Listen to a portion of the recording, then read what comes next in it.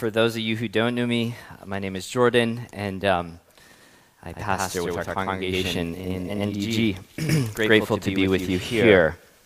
I want to start off this morning by you imagining yourself in this historical scenario.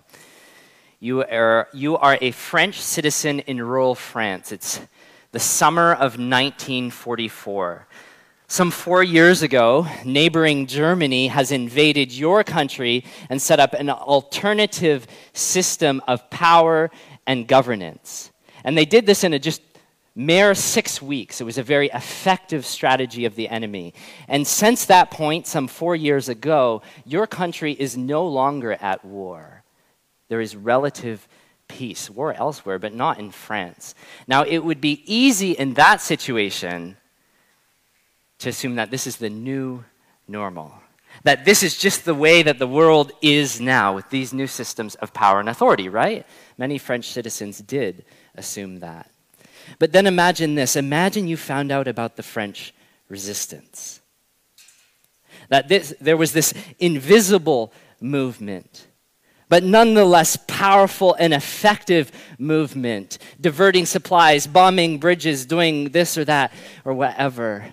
Invisible, effective, powerful, stirring beneath the surface. What would you be forced to recognize at that point then? You'd be forced to recognize that there is no neutral ground. And the same is true with us, friends. Christians, we are at war.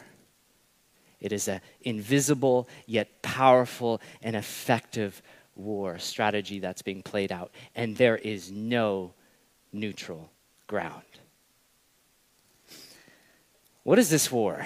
The enemy, the strategy. How do we resist? That's what we're going to be looking at today. We're in our sermon series, ending it in Ephesians, the last part of the 6th chapter.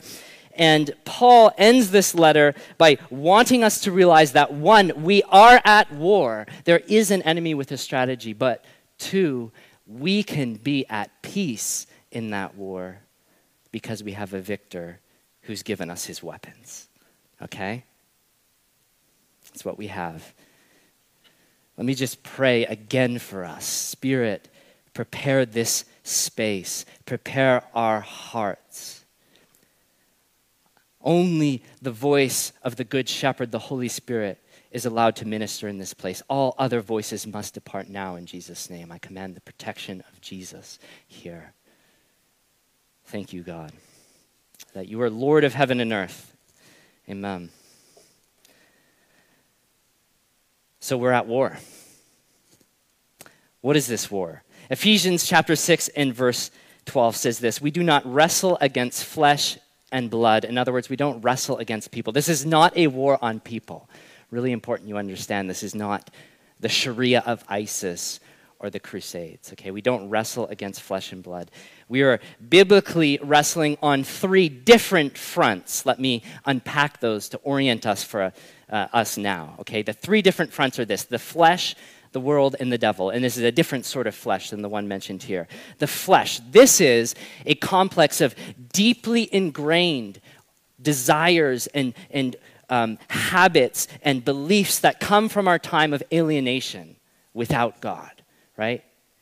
That come from apart from the renewing presence of the Holy Spirit. That's what the flesh is, okay? And that can manifest itself in all sorts of places. It can be as sort of obvious if you'd have it as child abuse, or it can be as sort of discreet as me just feeling really proud or happy.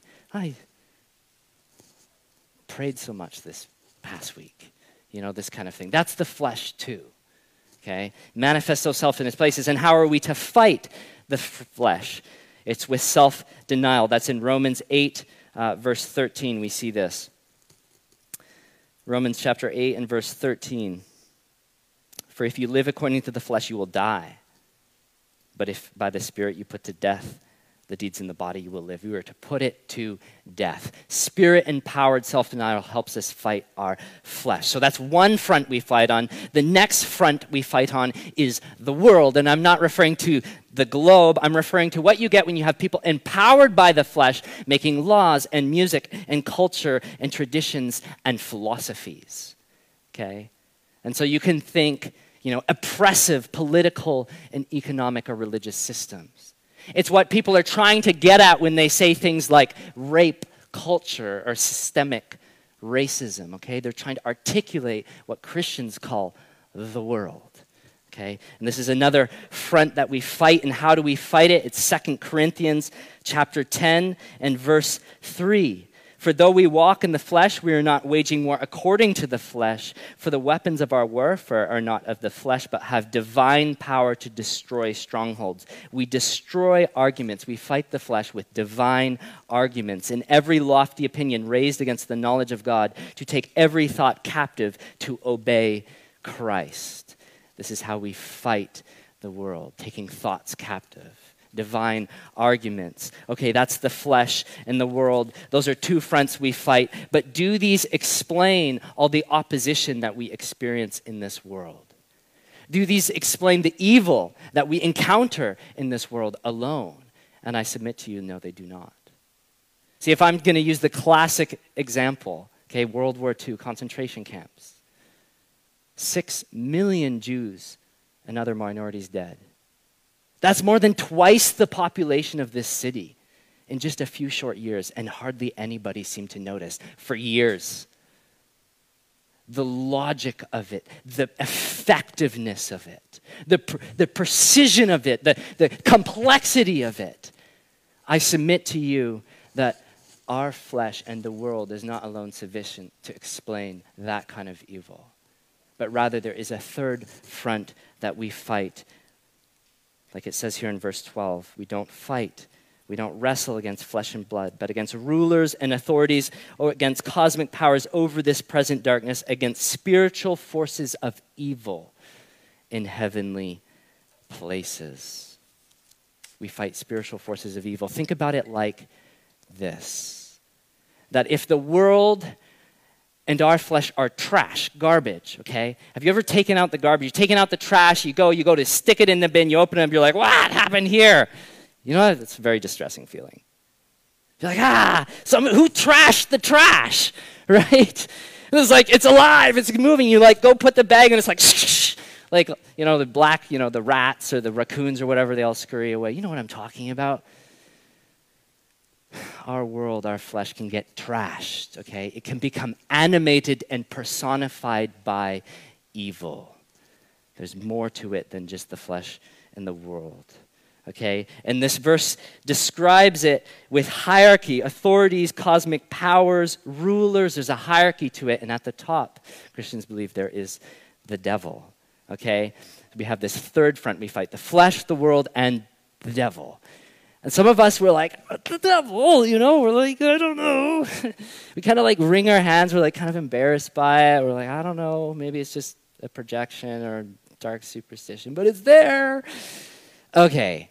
Peter, an apostle of Jesus Christ, was not embarrassed or wringing his hands to talk about Satan. Okay, 1 Peter 5:8, he says about Satan, watch out. He prowls. He devours like a roaring lion. Watch out. He's real. He's a real spiritual being who's out to get you. He's a danger to your soul. And he's prowling. He's invisible. Watch out. Okay, he was not afraid. It was not a superstition or projection for him, and it shouldn't be for us. We have this real enemy who is a danger to our souls. And these are the fronts of the war that we rage. Our flesh, the world, the devil, not people. And it's easy to forget this though, right? Isn't it? I've given this example before, but you're playing paintball. There's balls whizzing over your head. Shoo, shoo, shoo, shoo. You hear someone, it's like, it's there. I can't see, but you just like fire wildly. And you're like, you hear, and you're like, I got him, I'm so good. And we're like, yay. And then we find out we hit our own teammate, right? That happens. It's funny in real life, but it's really tragic in the battlefield, okay? And this is so often true of us. How many of us get caught up in firing wildly, right? Fighting the good fight. And we are ending up taking out each other. See what I'm saying? Here's the late theologian Richard Lovelace. We're often operating like an army without intelligence, beating the air and one another at times, fighting flesh and blood instead of the principalities and powers that lie behind them. My friends, let's fight our common foe. okay? Not the person in front of you. However they are opposed to God, okay? That's not what we're fighting. We're fighting the principalities and powers behind them. And it's in fact in this space that we're able to love our enemies. Amazing, isn't it? But let's not forget our true enemy is an invisible, a real danger to us. And so how are we to fight him? See, if he's able to go about undetected, we're in danger. But we're not an army without intelligence, are we? Okay, we have a guidebook. We have scripture. We don't need to fight without intelligence. If you go back one verse, 6, Ephesians 6 and verse 11, put on the whole armor of God that you may be able to stand against the schemes of the devil. We need to know what the devil's schemes are in order to resist them. And so what are some of the devil's schemes? Richard Lovelace points out at least 4 of these. I kind of borrowed some of this from him and reworked it. I'm going to go through them now. And hold on while I go through these because they're dark, but you need to know about them. But I say hold on so that you know that there's hope coming. There is victory coming. But let's go through these so that we're not caught unawares. What are the enemy's strategies? Okay, I'm going to go through 4. Temptation. This is some of the enemy's strategy. Temptation. Matthew 4:3, we see the devil leads Jesus out into the wilderness to tempt him. And how does he do it? He does it by appealing to our desires. Desires are a good thing given by God, but Satan can try and use them to twist in on ourselves and make it about ourselves. Live in for ourselves. I'm doing me. Satan can distort our desires. Spent some time in prayer before this message thinking, how does this apply in our church community? And I think one of the primary ways that this catches us is the allure of comfort and conformity. The allure of comfort and conformity. How many of us are living off of the spirituality of others? Okay? How many of us are half in? We're like, you can have all the world, but give me Jesus. And we're like, actually, I kind of want all the world and Jesus, both. And it's just easier. It's more comfortable. Jesus calls us to be all in. Okay, that's the allure of comfort and conformity. And it's a temptation of Satan. Another one, deception. Deception. In Revelation 12:9, Satan is described as the deceiver of the whole world. And I think the 2 primary ways, if you're to sum it up, that he deceives is that he seeds lies about who God is, that God isn't who he says he is, his word isn't true, it can't be trusted, it's just a psychological projection. He's not good, he doesn't like me, all of this kind of stuff. He doesn't really care about me, or he wouldn't let me suffer. He seeds lies about God, and he seeds lies about who we are. You're worthless. You're nothing. You are just your sin. There's no hope for you. You will never break out of this pattern of sin in your life. You have no power in Christ or authority. Satan seeds lies. He's a deceiver. And he also he disguises himself as an angel of light. He can produce false prophets who give false teaching and use false miracles to attest to that false teaching. That's crazy. He's a deceiver on a major level. Okay? So deception, temptation, accusation. Revelation 12:10, he is the accuser of the believers. And so he uses all of these little voices. Who do you really think you are? You think Jesus really loves you? Like, what's wrong with you? You must not have enough faith. All these little voices that play in our head. Have you heard these voices before? There's no end to them. They sort of go, especially if they're like a broken record. It's like, and you're like, it's that same stupid voice. Okay, it's not just you. Okay, you need to confront that. You use the warfare against that kind of thing, and it can go away. You can actually be free of that. Good news. These little voices, Satan uses these. He also wants us to become the accuser. So he's the accuser, but he also wants us to become the accuser, like we saw in that thing where we're like whizzing, firing wildly, taking out each other. His strategy, divide and conquer. So he uses accusation, deception, temptation, and finally, demonic torment and sickness. And I want you to forget movies like The Exorcist. This is so stupid, okay? Remember Jesus in the Gospels. Remember the apostles, how they carried out their ministries. That's the real deal. That's the real thing. You see, how this works is the trash of our flesh in the world, the trash of that. Sometimes we can engage in that. Sometimes that's sort of heaped and poured on top of us. Either way, if we don't deal with the trash in our lives, it can become infested. It can take on a life of its own. You see what I'm saying?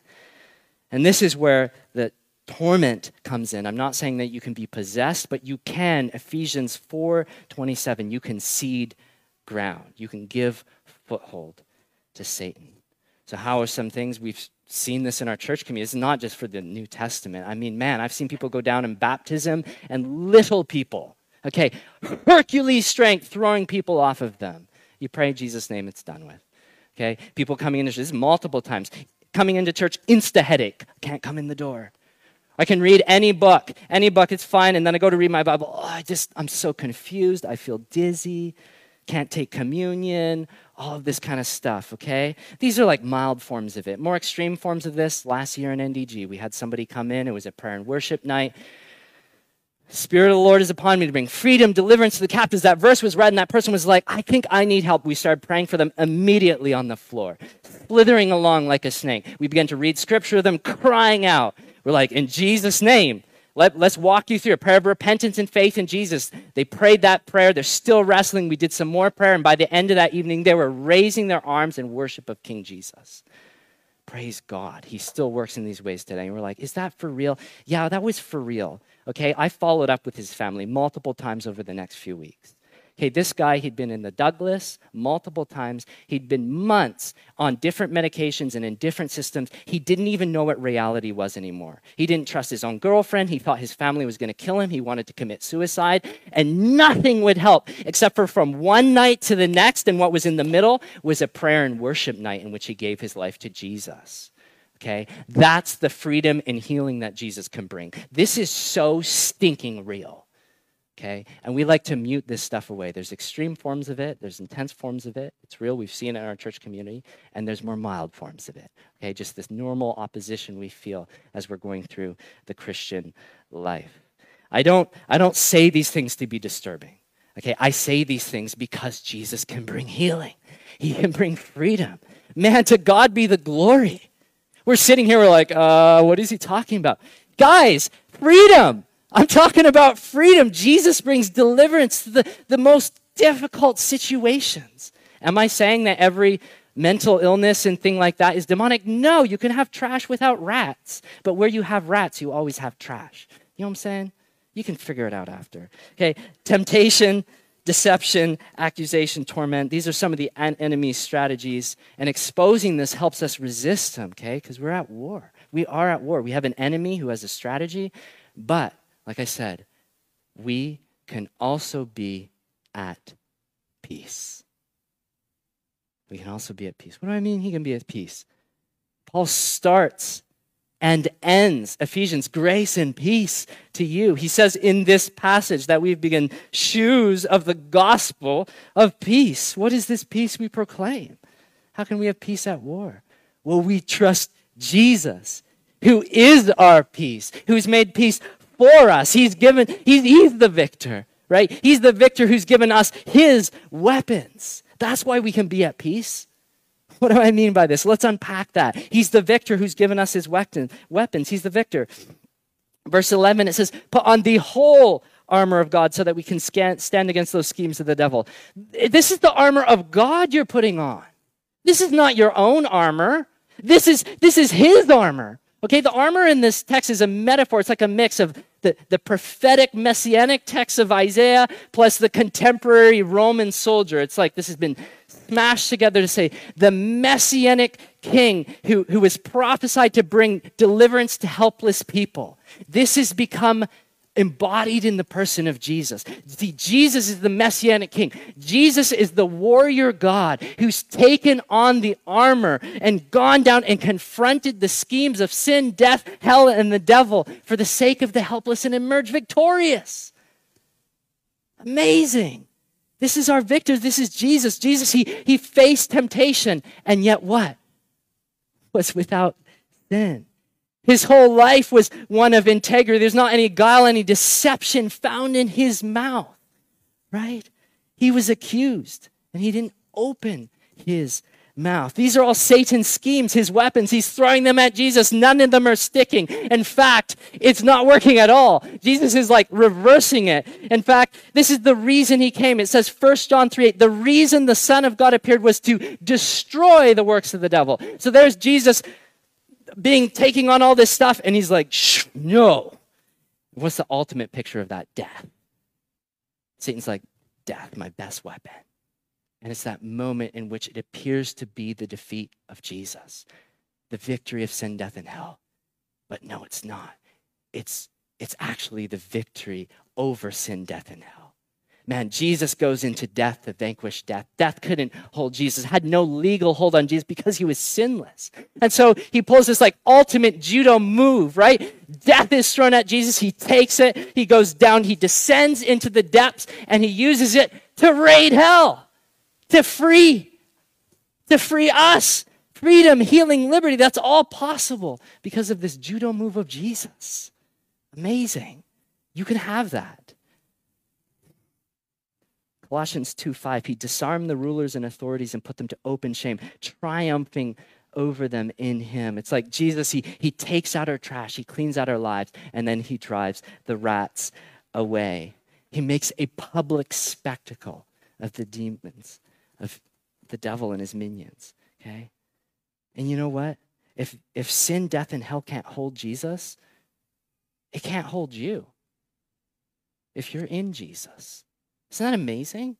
That's what you have available to you in Christ Jesus. Jesus has rescued you. It's important I say you can't rescue yourself. It's not going to be your own strength. It's not going to be your own armor. This is a spiritual war that you're engaged in. This is way over your head. But when you rest in Jesus, you can be at peace. He rescues you from sin, death, and hell. So he can become your song, your deliverance, you know? This is what Jesus has done for you. He is our victor who has destroyed the works of the devil. Okay? So you can resist him. You can have power over him. Now, if this is the case, why do we still see evil in our world? I'm like, Jesus has conquered. It's amazing.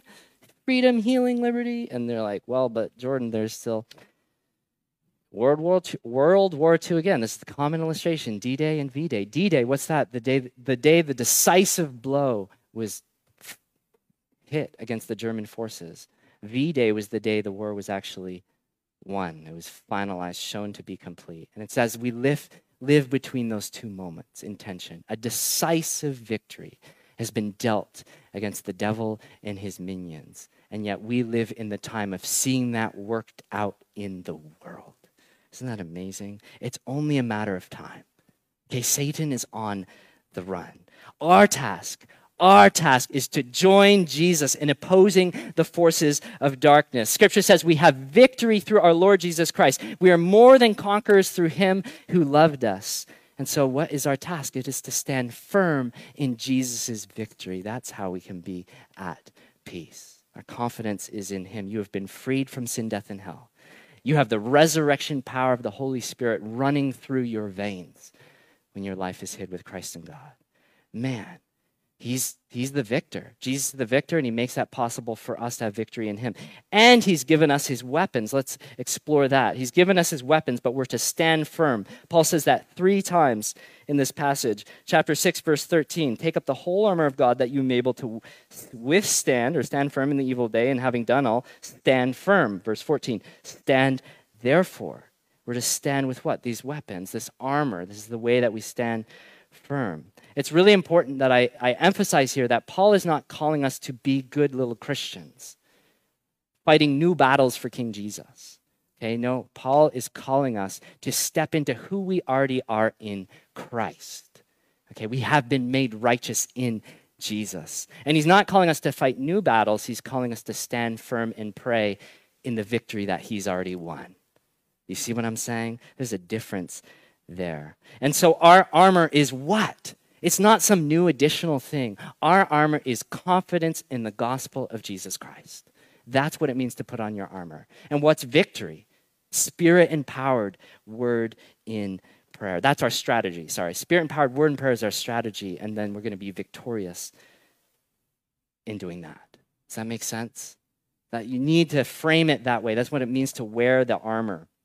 Okay, so let's go through the armor. Verse 14. Stand, therefore, having fastened on the belt of truth.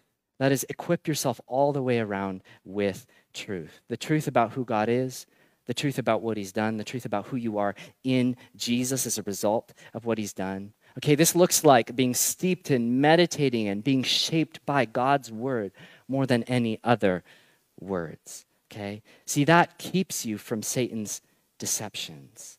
That equips you against them. Okay, the belt of truth, and having put on the breastplate of righteousness. Okay, this protects your heart. This protects your vital organs. That when you know who you are in Christ, it doesn't matter whether there are accusations come along against you, voices or even yourself. You know who you are, and you can stand firm against the accusations of Satan. That's the breastplate of righteousness. And the shoes, 15, for your feet, having put on the readiness given by the gospel of peace. Readiness given by the gospel of peace. Why do we have shoes on? Well, because we have something to do. See, there's no armor for our backs, right? There's something for us to do. We're not told to flee the devil. We're told to stand firm. And who's going to flee? Who's going to flee? Yes, thank you. Yes, he flees. We don't run. We stand, he runs. Okay, that's the position that we're to take in Christ. Okay, and as we do this, we carry the gospel of peace. Peace, what's that? Peace with God. You can have peace with God. That's what Ephesians has been going on about. You can have peace with each other. He can reconcile the Jew and the Gentile, the most different of people. He can make one in Christ Jesus. That's the gospel of peace we get to see break into this world and deliver people from the kingdom of darkness and into the kingdom of God's Son, Jesus. Okay, we have these shoes, and then in 16, in all circumstances, take up the shield of faith with which you can extinguish all the flaming darts of the evil one. See, this is a shield that no matter what Satan throws at you, nothing can get through it. Okay? Doesn't matter how flaming that dart is. You have the shield of faith. Nothing can stop it. We have done this before. I'm going to do it again. Satan throws some accusation at you. Say, no, I know who I am in Christ. Satan throws some deception at you. You're such an idiot. You don't know who you are. I know him. Boom. I know the truth of God. Right? You stand firm in that. This is how we resist. We have the shield of faith. And this is not as written to individuals, okay? This text is written to the whole community. This is a y'all text, right? So the Roman army, they'd have these huge, tall shields. They're like life-height shields. And they'd be boom, boom, boom, boom, boom, all like a wall, okay? And so you get tempted, and I'm like, Jesus is better. And it's like, boom, Satan's dart stops right there. You're under deception. I'm like, no, Jesus is greater. Boom, Satan's dart gets stopped right there. I'm under torment. And you're like, brother, let me pray for you. Boom, Satan's dart gets stopped. Do you see how this works? It's amazing. We have the shield of faith. 17, and the helmet of salvation. This is our new identity in Jesus. That's what defines you. We're defined by him and not anything else. We have the helmet of salvation and the sword of the Spirit, which is the word of God. How did Satan tempt Jesus? With words. How do we fight back? How did he fight back? He used scripture, right? It wasn't some like incantations. No, he was a truster. Jesus had trusted and stored up scripture in his heart for that moment of spiritual warfare. Guys, sometimes we're going to be in moments of warfare in which you don't have time to whip out your phone or your Bible. You need to be a truster and a storer of Scripture so that you can resist Satan in his attacks against you. This is the Spirit-empowered use of the Word of God. It's offensive. And then the final offensive, we have two offensive things, Spirit-empowered Word of God, and 18, prayer. Praying at all times in the Spirit with all prayer and supplication, to that end keep alert with all perseverance, making supplication for all the saints. All. This is our strategy. prayer in all of these different ways, in all of these different places, at all of these different times, for all of these different people. And we're like, prayer? I kind of get the word thing, but prayer, that seems kind of weak. No. Prayer is not weak, okay? This is the strongest, the mightiest strategy we can ever have. Why? Because it reminds us what it says in verse 10, to be strong in the Lord in the strength of his might, not our own might. Prayer reminds us of our dependence on God, okay? This is how hell is being kicked back, okay? Us standing firm in spirit-empowered word in prayer, okay? It's not going to be anything else. It's not your own might. It's not spells. It's not tarot cards. It's none of this stuff. It's prayer, spirit-empowered prayer and word. This is our strategy for kingdom advancement. And it's with these weapons and with this armor that we're going to resist Satan and his strategies. Isn't that amazing? Okay? We are at war. Yes, we are at war. But we can also be at peace. Okay? We're not this army without intelligence. We'd rather know a victor. We trust a victor, the Messianic King who's raided hell and then said, here, like put this on. Imagine that. His armor, wear it. You think that's powerful? You think it's going to be effective? Yes, it will be powerful. It will be effective. It's his armor, okay? It's amazing what he's given to us. Now, I'm saying here we can be at peace. We're at war, but we can be at peace. Why is it then that we fear? With everything I've unpacked, this armor, what Jesus has done, why are we still afraid? You know, I wrestled with this for a while. I've thought about this for about a year. And you know what I think the answer is? Is that we don't know who we are in Christ. We don't know the authority we have in Christ.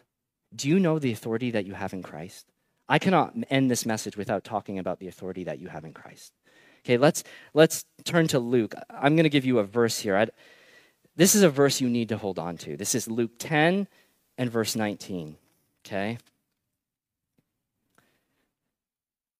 This is Jesus training some disciples. He's not just training the 12 apostles. He's training a group of 72 of whom we don't even know their names. Okay? In other words, he's training people like you and me. People who, they're not apostles. We don't even know their names. Okay?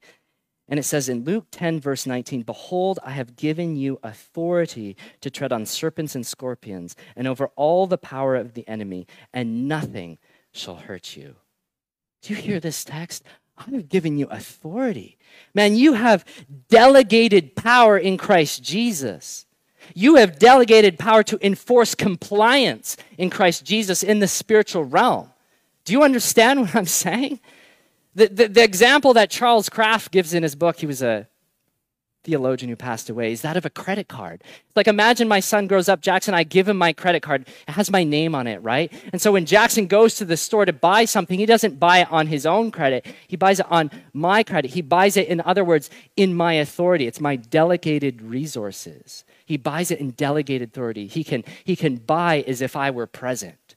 Okay, the same is true of us in Christ. Man, it's not your armor you wear. It's his armor that he's put on you. Okay, you have the authority. You have the delegated power to think, speak, and act as if Jesus himself were present. That's what you have in Christ Jesus, to take on hell. That's who you are. You have delegated power. I have given you authority. And it says, over all the power of the enemy. Over all the power of the enemy. These 72 lived pre-death and resurrection of Jesus. We live post. He's poured out his Holy Spirit on us. Man, think about it. All power of the enemy. That means that even if all of hell was set against you, even if every evil and demonic spirit was pointed its finger at you and out to get you, it doesn't matter. If all you have is you and the Holy Spirit, you can take him on. It's all you need is the Holy Spirit.